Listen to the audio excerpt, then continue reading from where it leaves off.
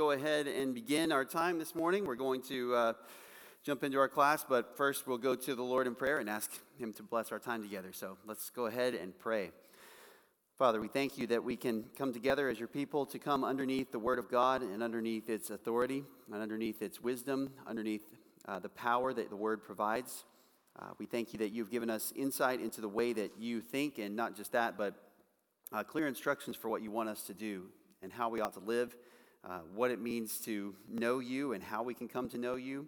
And we thank you that this is not something that you simply reveal to us and then expect us to do all the work.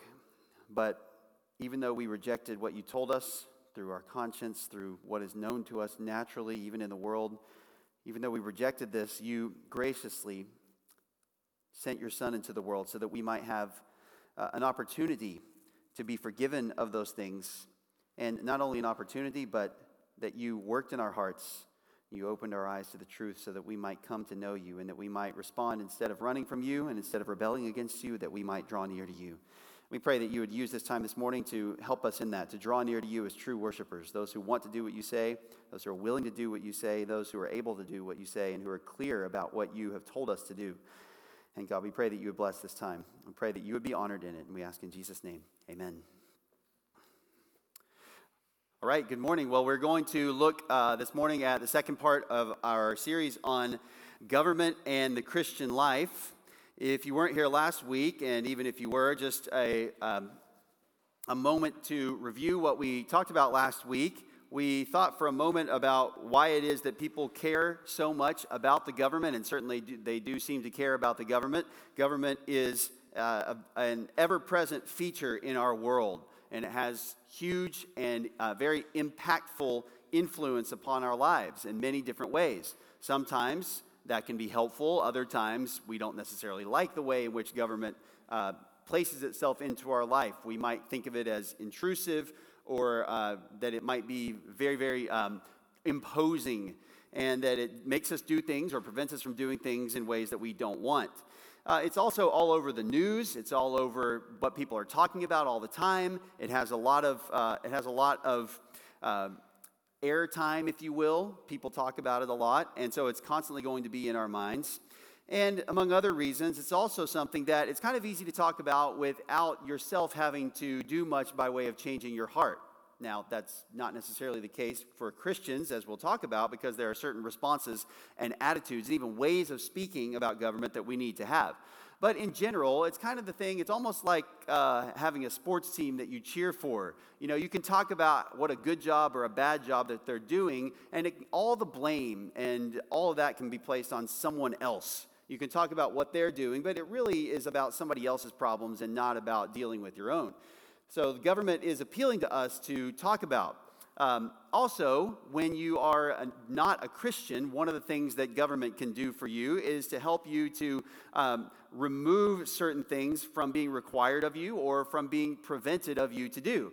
I would say that some of the recent, whether it's legislation or use of governmental power or other things that have to do with morality, are ways in which people in society have influenced the government to remove things that would prevent their ungodliness and would even encourage them to be more ungodly or allow for them to be more ungodly.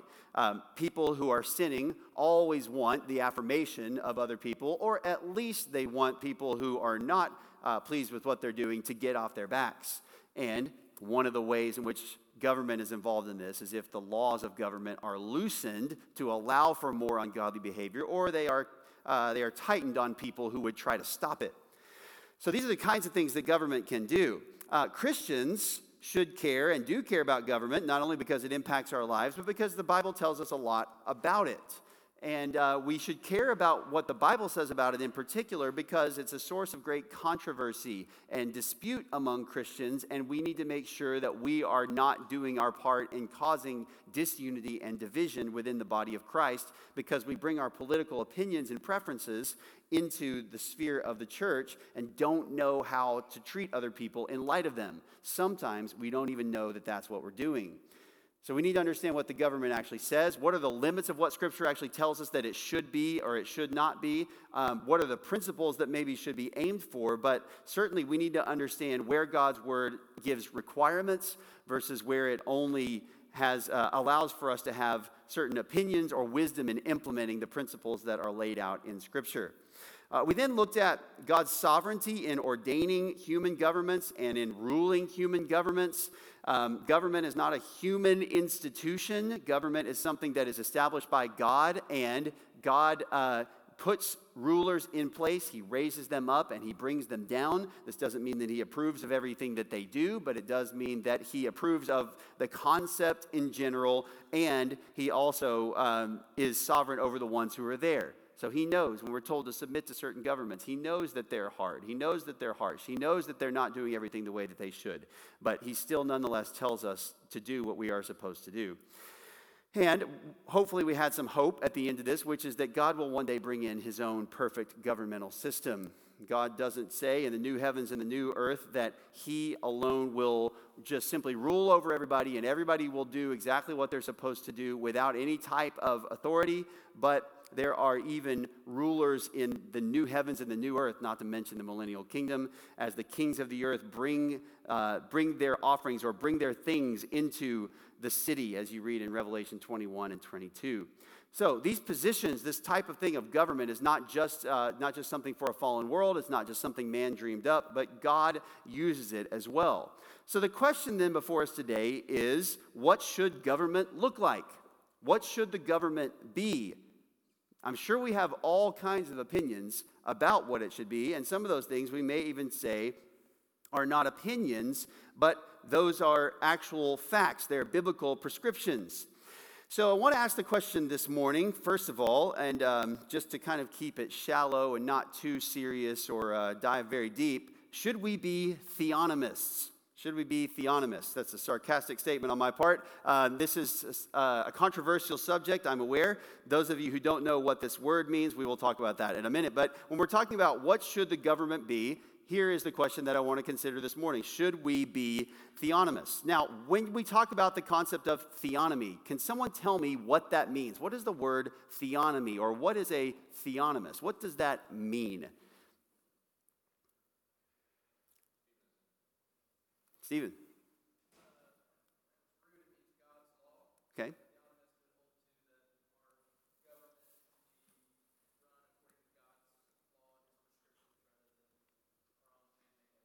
Okay, so it should be run according to God's laws and his prescriptions rather than our own man-made ideas. Okay? Yep. So that's on the track of where I'm even going in the way that I'm using the term this morning. So anyone else? What else would be involved in that? Okay. I want to be a little bit more specific in putting it in this way, and I want to acknowledge that there are differing definitions of this. But the working definition just for this morning, and there are more nuances to this that we'll get in as we go to later classes. But the working definition for this morning would be this: the view that Old Testament legal and judicial standards, and by that I mean Old Covenant, like the law of Moses, should be followed by all other nations. So God's laws or legal system, even as revealed in the law of Moses toward Israel, should be followed by all other nations. So tell me, why would someone argue for that to be the case? Why should someone hold to this position, or why would someone hold to that position, that all nations should follow the laws laid down by God through Moses? Yeah, right. Okay, yeah, God gave them. He's perfect. Why would you change perfection? Yeah, good. Stephen, see your hand?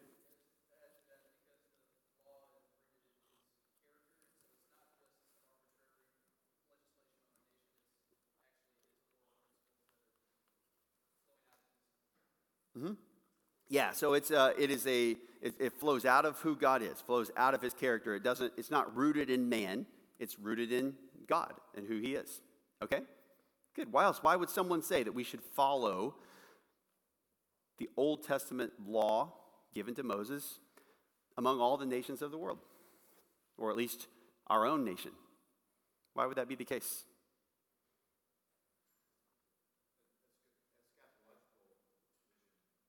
Okay.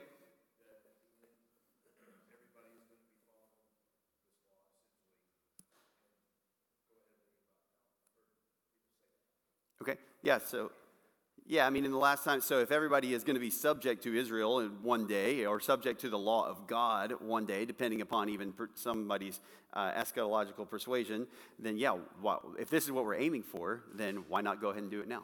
Yeah, yeah. Other reasons you can see why people might say, this is what we should try to do.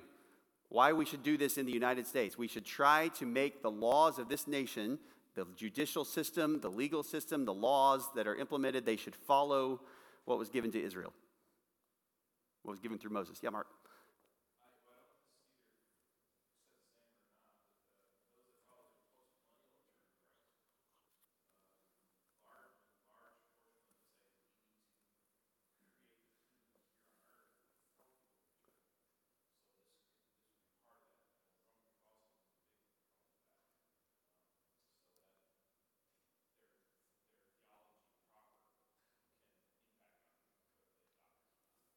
Okay, yep. So if they're saying we are part of bringing in the kingdom of God now, that Christ is reigning or building his kingdom through us here and now among the nations, and that this is not just something that he'll do in a moment when he returns, then this is the kind of thing that needs to be in place to bring that kingdom about. Yes, so under a post-millennial perspective, this would certainly be one factor, and we'll talk about that concept later on as well and how eschatology plays into this.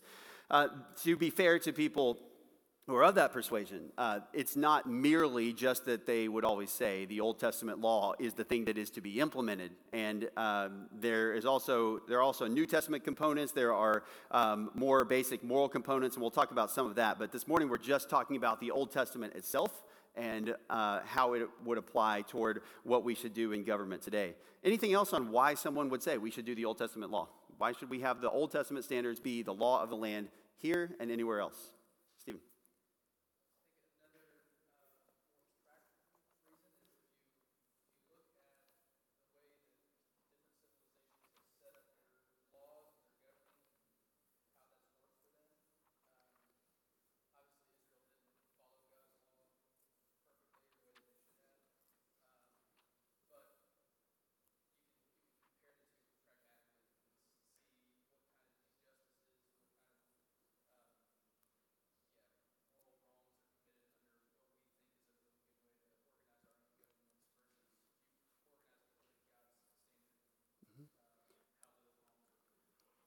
Yeah, so a little bit of the proof is in the pudding. You're saying where look at what law when man makes up the laws versus when God's standard is followed. What happens? Yeah, let me throw a couple more out there, and if you would turn to Deuteronomy 4 with me. Deuteronomy 4. Moses is speaking to Israel. Some of his parting words before they go across into the promised land without him, led by Joshua. And if we're looking at arguments in favor of theonomy, you can see that there's a couple of here. The law is the only prescribed legal code in the Bible. Okay, so we've kind of talked about that. That's the only one you got.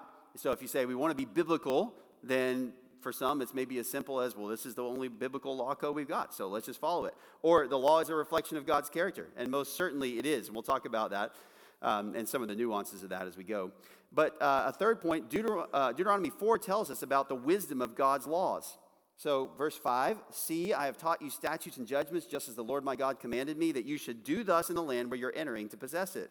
So keep and do them, for that is your wisdom and your understanding in the sight of the peoples, who will hear all these statutes and say, surely this great nation is a wise and understanding people. For what great nation is there that has a God so near to it as is the Lord our God whenever we call on him? Or what great nation is there that has statutes and judgments as righteous as this whole law which I am setting before you today? That sounds like a pretty high commendation of the things that Moses was giving to Israel.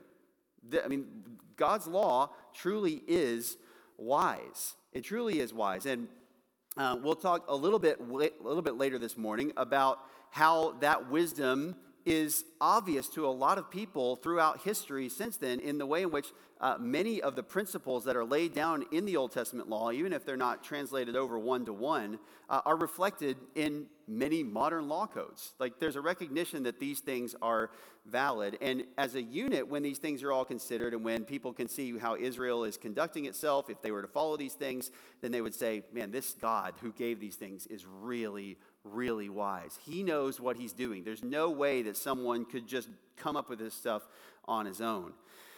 So we recognize that God's laws are very, very wise. And then one more reason here, and you guys have given others, but we think maybe it would work better than our current laws to promote godly moral conduct. And certainly in many ways, I would argue that that is true, that certain things among the law would promote moral, godly conduct, at least externally, and maybe sometimes causing people to reflect and to do so internally as well.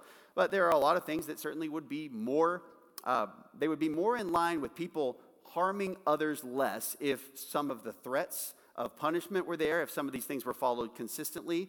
If the standard was in line with what was said there would be many fewer things that violated certain moral commandments such as found in the Ten Commandments.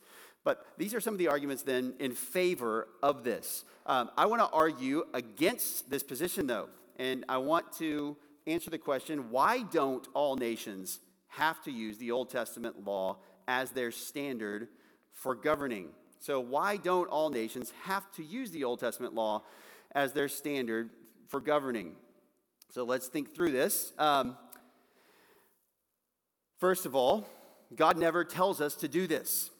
God never tells the other nations to use Israel's law for their laws. Now, there are a lot of principles we can learn about what God cares about in a government and in a legal system through this. He talks about not showing partiality. He talks about not doing injustice. He talks about caring for people, not using the law against them.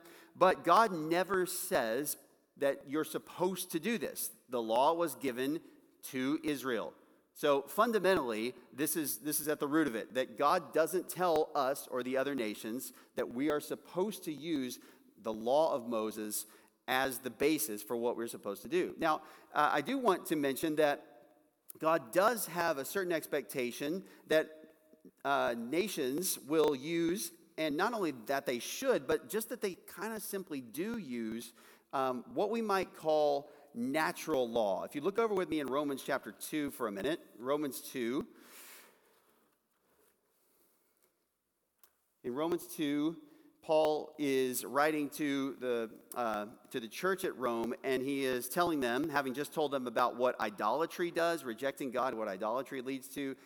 He is also going to talk about hypocrisy, but he's trying to make the case that the possession of God's law doesn't make you more righteous than anyone else just because you know what it says.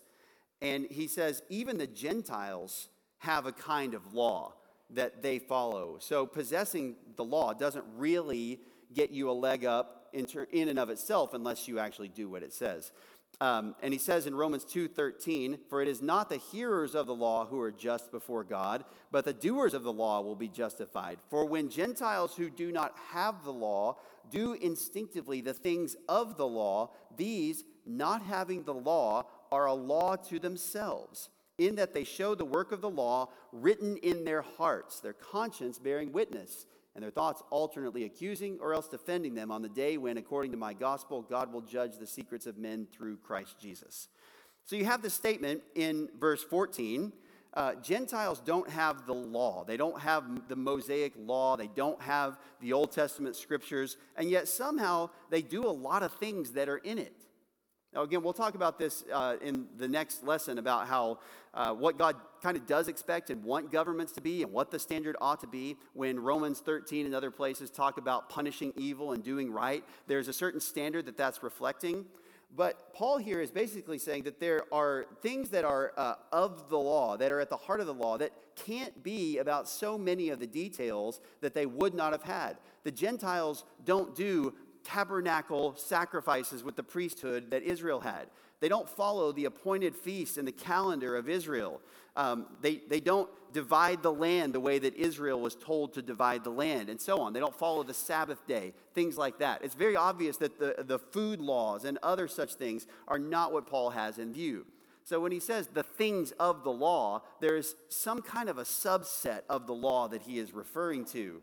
And we're going to talk about kind of what that is. But basically, it comes down to what people will often equate with the moral law of God. But we need to be careful and make sure that we don't simply say that this is God's moral law as expressed exactly in the law given to Moses. There are some things that are at the heart of that, and that's what God expects all people to do because it's been revealed to them. In fact, he says that in verse 15. They show the work of the law written in their hearts. Why is it that certain nations who are not really biblical at all will do things that often line up with some of the basic moral things of don't murder and don't steal and don't commit adultery and things like that? Why is that the case? Well, it's not just because there are vestigial effects of the Bible being known in previous generations. In many places, it's just because this is what's written on the heart of men. They understand these things on some basic level. And by the way, while we're here, this shows that they are accountable to God for what they do, even though they don't have the Bible. Because God has made enough known about what he expects of them that when they sin against him, they're still guilty and they're still accountable to him. So it is true that God does expect that people would follow a certain type of what God has laid down, but he never says use the whole law, use the Mosaic law, this covenant that's been made with God and Israel as your standard. So this is one reason why that we are not to say, yes, we must do this. We must follow the law of Moses. A second reason, the law of Moses is an indivisible unit. An indivisible unit. So when we talk about the law of Moses, very often we talk about it in kind of three parts. What would those parts be? What are the common divisions of the law?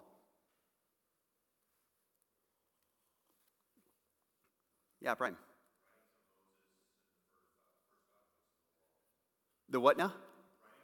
Yeah. Okay, the writings of Moses and the first 5 books of the law. Okay, I'm going for something else, and I need to probably rephrase the question.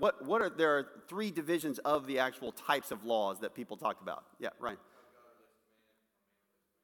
No, not that. Stephen?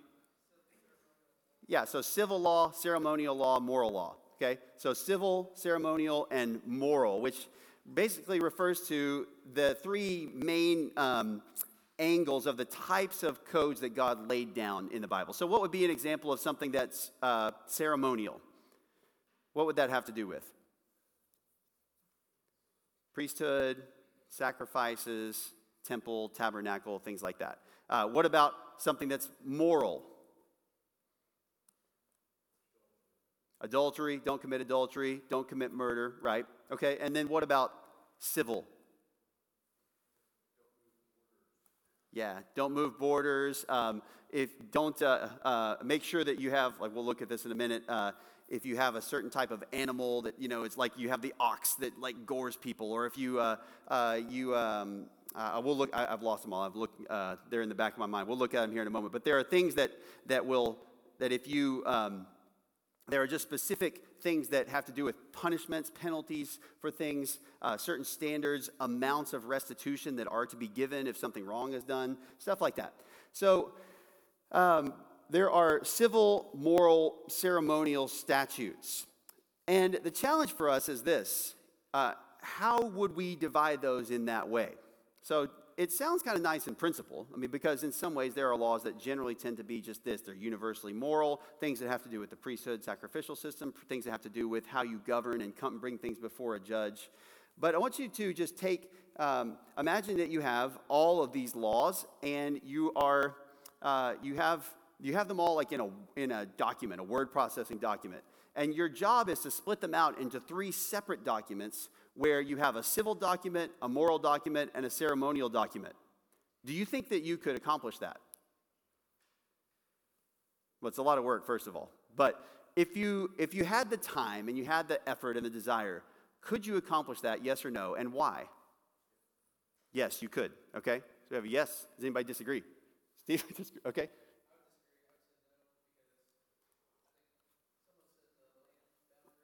Mm-hmm.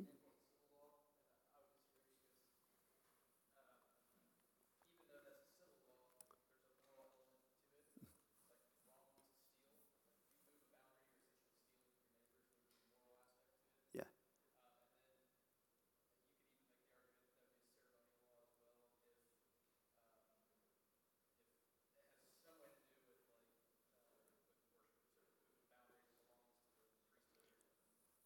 Yeah, that's a good point. That's a good example of a law that has multiple components to it, right? It has a civil component, certainly, but it also has a moral component that's behind it. And it shows us things like this is what this would look like to maybe play out the concept of don't steal. Here's how this is expanded.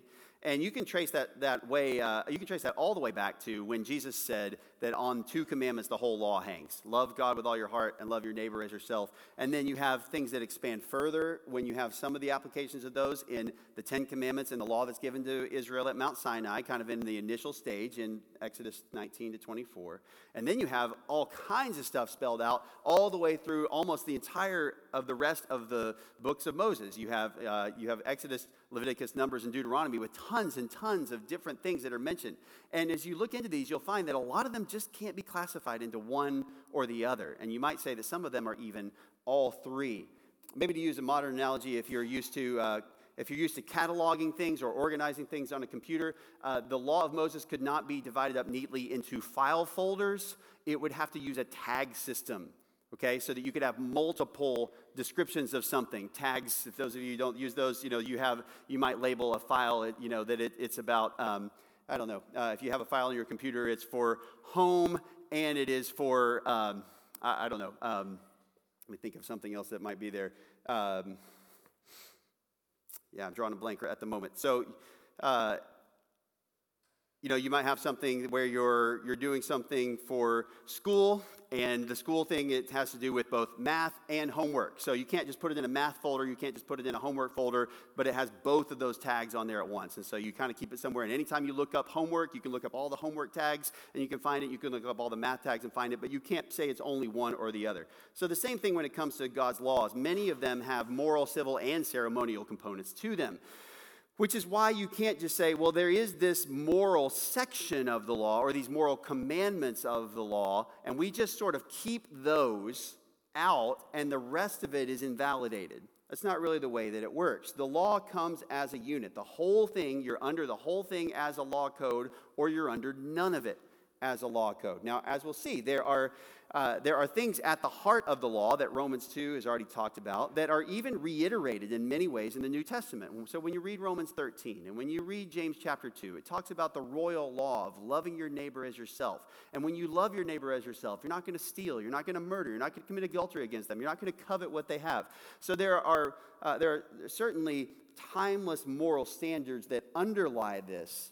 But when you just kind of scoot over a little bit and say, well, that means that anything with a moral component in the Old Testament, we should exercise the law this way, then that puts you in a place that goes beyond what God actually requires. And it misunderstands the nature of the law.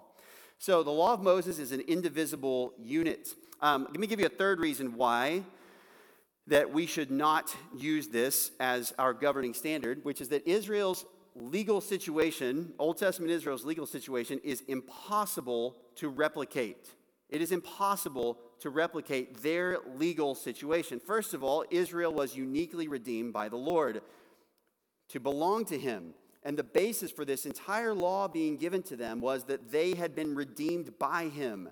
So, Exodus 19:4 through 6, you yourselves have seen what I did to the Egyptians and how I bore you on eagle's wings and brought you to myself. Now then, if you will indeed obey my voice and keep my covenant, then you will be my own possession among all the peoples, for all the earth is mine. And you shall be to me a kingdom of priests and a holy nation. These are the words that you shall speak to the sons of Israel. That is the context right after which he gives the 10 commandments. Israel had this unique situation before God where they, as a nation, had been given this. And so to have laws as a nation depended upon them belonging to God uniquely, specifically as a nation. So then we find that the law of Moses interweaves not only moral commandments and civil statutes, but also religious statutes which only function within a sacrificial system and in the land of Israel. You have to have that going, or else the whole thing falls apart. You can't just say, well, there's moral commandments, there's civil commandments, there's even some ceremonial things, but there's got to be a sacrificial system. There has to be a tabernacle, a temple, a priesthood. There has to be Israel in the land, or else this whole thing just doesn't really work the way that it is supposed to. So God didn't intend them to do this. Let's just talk about for a minute some of the things that make the sacrificial system, some of the laws that were required there that required the priesthood to be in place. What were some of the laws that had to do with a priesthood being at the core of this? What were some of the laws concerning the priesthood and some of the civil statutes built around that? Yeah, they had to come from one tribe, from the tribe of Levi. Okay, so if they don't come from the tribe of Levi, then they can't be a priest. This is not just a religious statute. This is a civil statute. You have to come from this particular group within the nation. Yeah, what else? Priesthood, ceremonial things that are also civil. Okay, yeah, and the tax system was built to provide for them, right? So it was built around that. When we talk about, the tax system in the United States should be built like that in Old Testament Israel. Well, is the United States providing priests for the people? So the tax system is built around that. What else? Heather?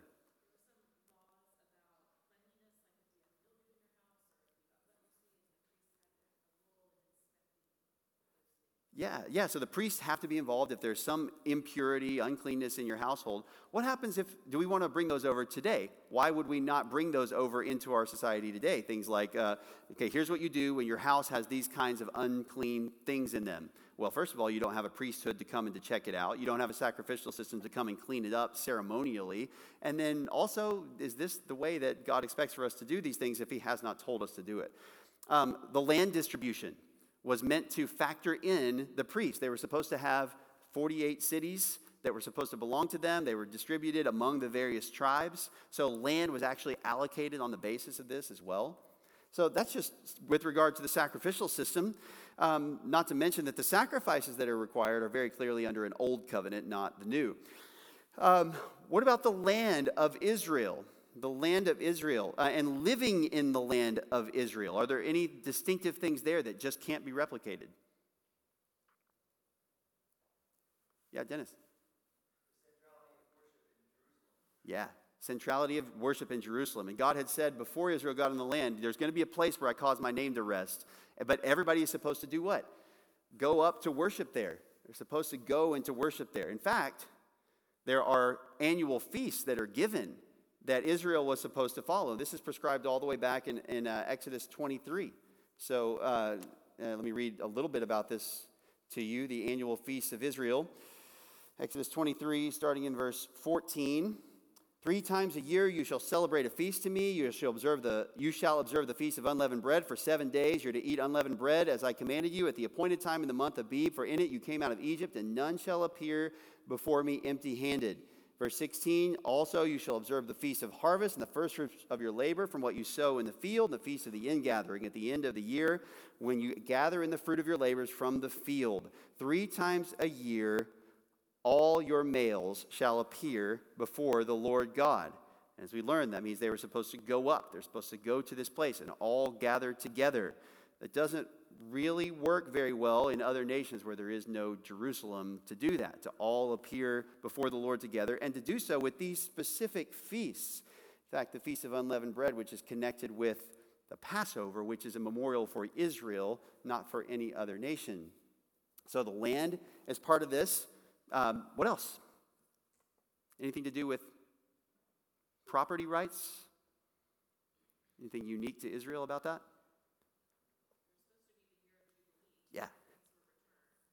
Yeah, the year of Jubilee where things are returned. And what's that based upon? Is it just based on a general 50-year principle? No. It's so that, what's that? Yeah, the Sabbath. So the timing is based on the Sabbath, right? It's 7 sets of 7 years, and then in the 50th year, it goes free after the 49th. But it's also based upon the fact that God wanted these tribes to have this inheritance in these places, and that it would not be permanently exchanged. So the people were to keep their own territory, tribally speaking. It's not really the case for any other nation.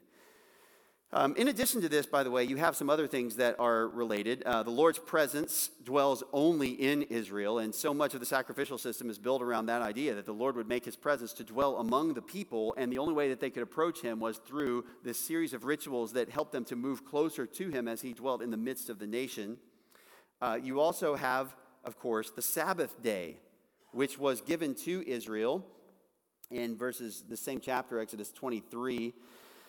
You have a law that has to do with the years and the day. You shall sow your land for 6 years and gather in its yield, but on the 7th year you shall let it rest and lie fallow, so the needy of your people may eat, and whatever they leave, the beast of the field may eat. You're to do the same with your vineyard and your olive grove. 6 days you're to do your work, but on the 7th day you shall cease from labor, so that your ox and your donkey may rest, the son of your female slave, as well as your stranger, may refresh themselves. Now, there is a lot of benefit in having a day that is not allowed for any work to be done on that.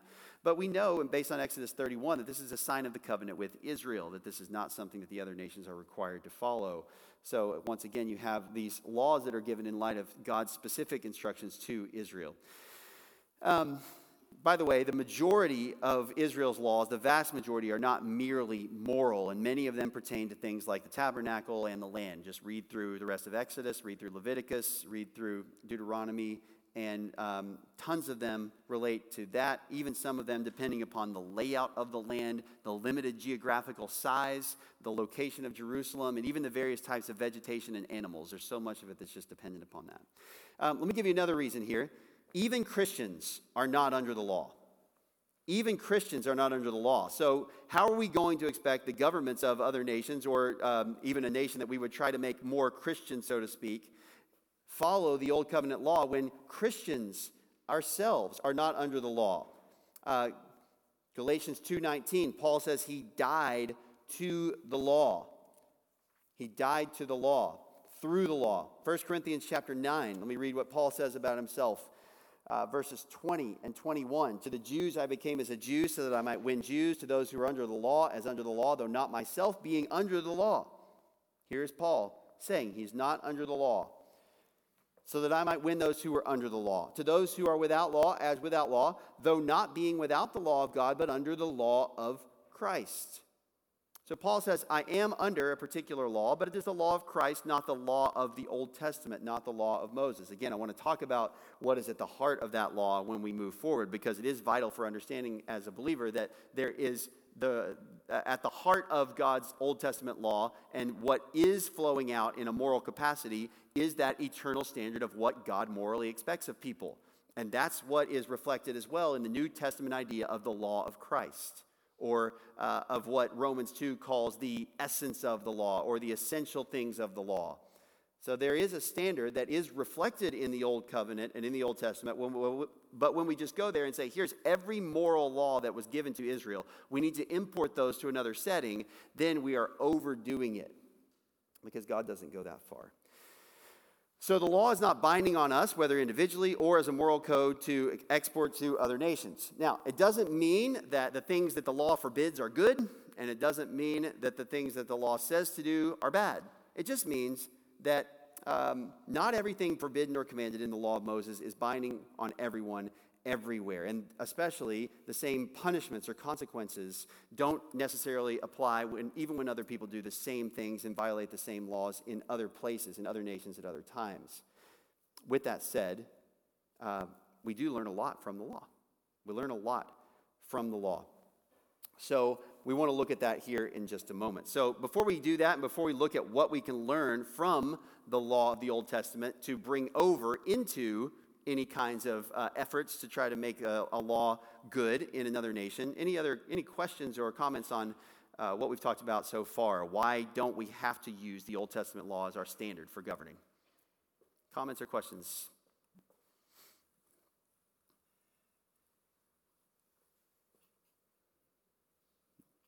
Okay, anyone?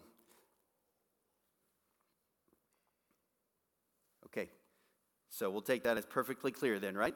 Okay, if you think of anything, then certainly feel free to jump in. Let's learn a few things from the Old Covenant laws and think about what we can learn from it. First of all, we've already seen, we learn how wise God is. We should observe Israel's law and see that God is a very, very wise God. And yes, as we've discussed, if Israel had actually followed this law, then they would have been an amazing nation to observe. God knew what he was doing. His law is wise because he is wise. So we can learn that, first of all, as we observe it and as you look through the law. I mean, this is the way we are with Scripture. You read it and you're like, this is just so much better than what anything has to offer. This is so insightful into the human heart. This is so good at how to live in the world that we are in awe of God. Another thing that we can learn from Old Covenant laws is how much God cares about the way that we treat others. And I want to just give you an example of this from Exodus 22. Exodus 22, God does care a lot about how we treat other people.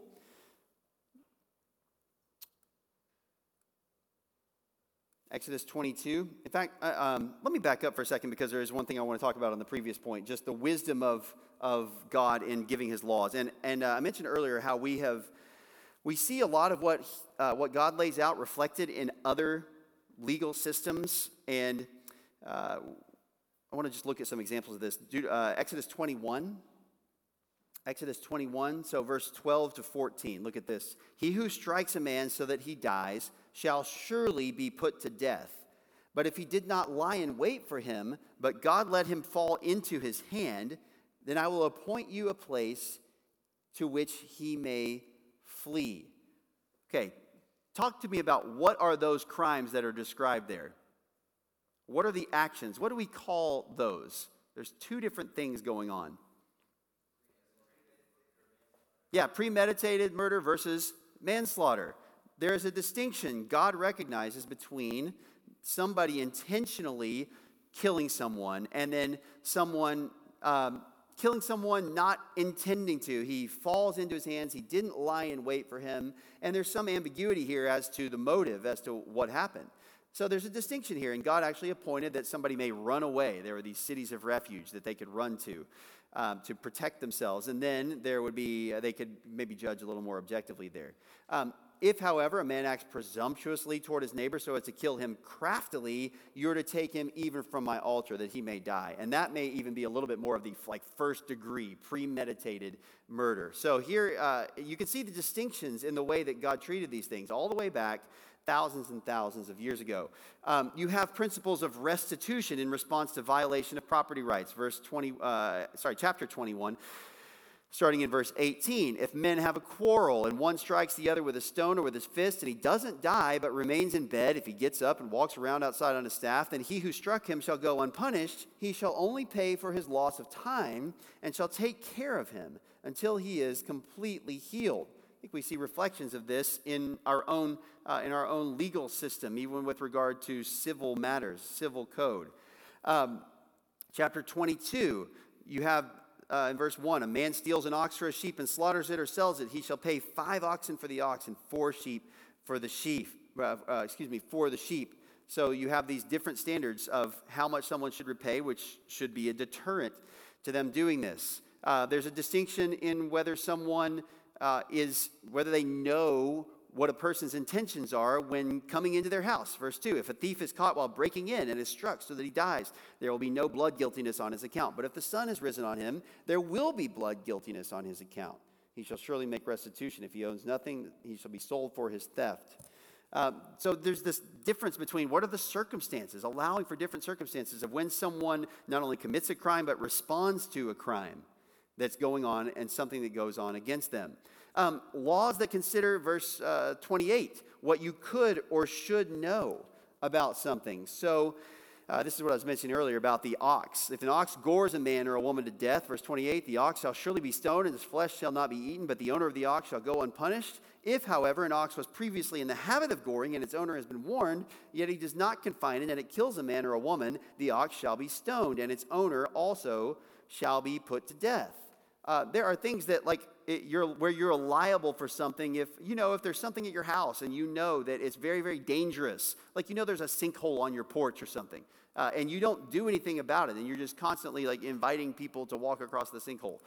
That's going to be a problem if somebody decides to bring something against you legally. So things like this, where there are principles that you can see reflected in so many different ways in our own day. Perhaps you could put something like DUI under this, where you know what could happen if you're driving impaired. It's not, well, I couldn't help it. It was an accident. Well, you understand that in certain situations, if you allow this to be a risk factor, then things can happen.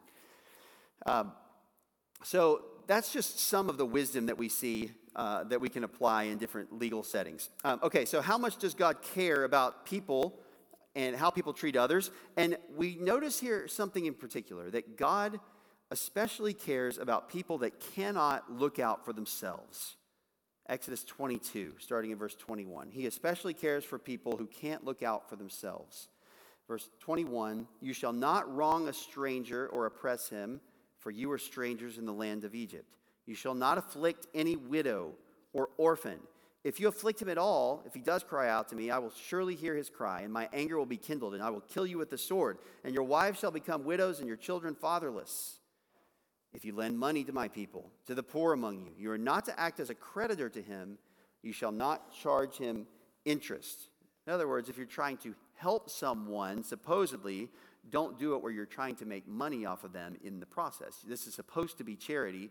Don't make a little subtle way of actually making this about what you can do. We find this reflected in a lot of other places. Isaiah chapter 1, the people are exhorted to plead for the orphan, to defend the widow, or vice versa, where people were taking advantage of them.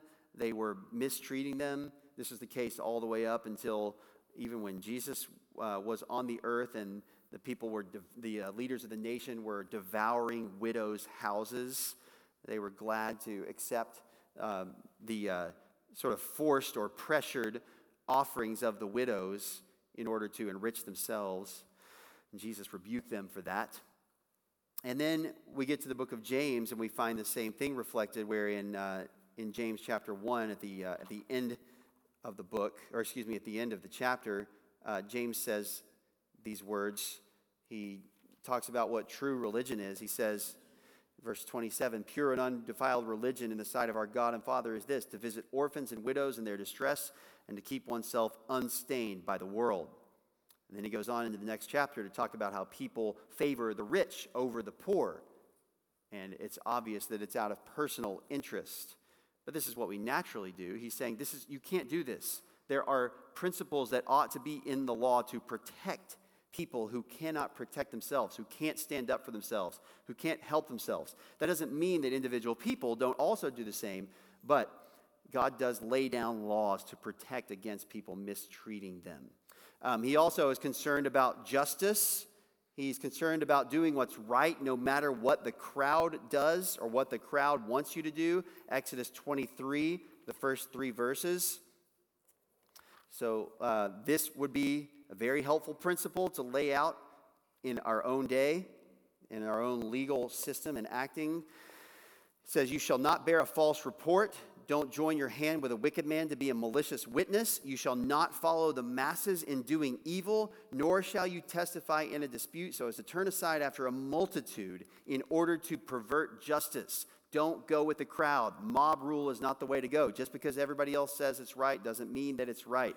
But then he says also, and this might be one of the most surprising verses in the Bible, nor shall you be partial to a poor man in his dispute. Does that surprise you? Maybe you would expect something like, don't be partial to a rich man in his dispute, because the rich man can give you something. The rich man might be able to bribe you. You can, if you're partial to him, then he can show you a little bit of favor. But here, God takes the opposite side of this as well. He doesn't say don't be partial to it. He doesn't say you should be partial to a rich man. He's just highlighting something that is also an error that we can make, being partial to the poor man in his dispute. And because someone is in a hard situation, because someone is down on their luck, people often think that they can do no wrong.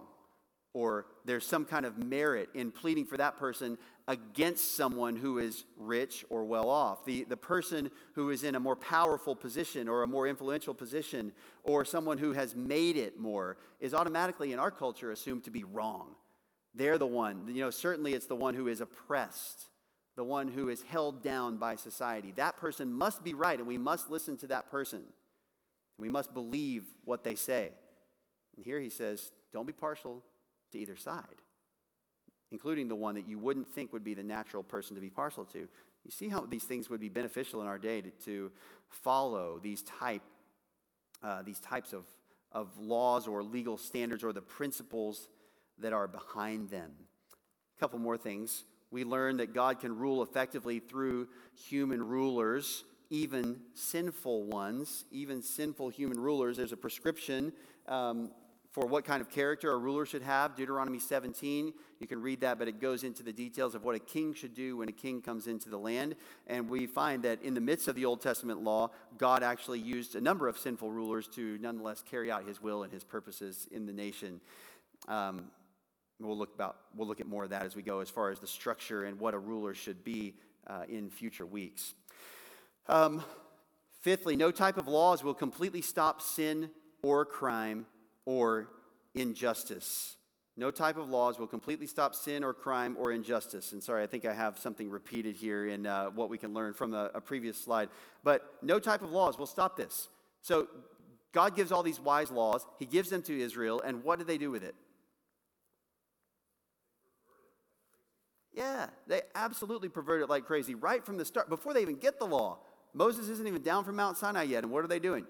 They're out there worshiping the golden calf. They make a golden calf to worship. There is no law itself that will be able to stop sin or crime or injustice. It entirely, I shouldn't say entirely, in addition to a right standard, in addition to the right kind of law, it's also necessary to have the right kind of people who are following it and who are enforcing it and who are making decisions based upon that. And this was the flaw with Israel. They had a perfectly given law of God, and yet that was not enough.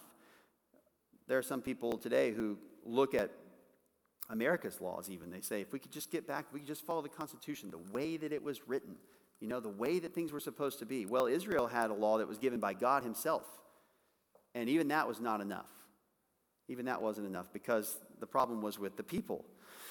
So we can learn from Old Covenant laws that no type of laws will completely stop crime or injustice. Now, that said, good laws can be very helpful in that.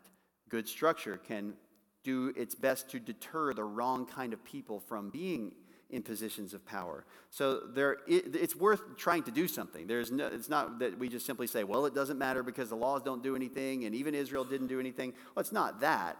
It's just you're never going to bring about a perfect situation, and we need to make sure that we temper our expectations even if we were to have the perfect law. We're never going to get rid of everything. We need to recognize that, and if that changes the way that we think about our efforts and our drives to try to change the laws and the system of our country in order to make things right, we need to recognize that we'll never get it where we want it to be until Christ returns. So we need to keep that in mind. So then, these are the things that God says and that God's law teaches us. We'll look in the future, again, about what is at the heart of these commandments, and we'll talk next time about what the government actually should be, positively speaking. What does it look like for the government to pass righteous laws and to uphold righteous standards? But hopefully this will help you to see a little bit of why you don't need to give in to people's persuasion who try to say that we should take the Old Testament standard, we should enforce its commandments, its punishments, its structure, and everything like that, because God doesn't tell us to do that. And God expects something different of us. Let's pray and close, and then we'll come back to this next time. God, thank you for this morning. Thank you for the laws that you have revealed your character in your word. Thank you for the wisdom with which you ruled Israel in the old covenant setting. And we pray that you would help us to not be like them, not rebellious against you, but instead that we might worship you from the heart. And we thank you that you've given us the Spirit of God so that we can do that. Help us this morning, the rest of this time here together, to be built up and encouraged by your word. We pray in Jesus' name. Amen.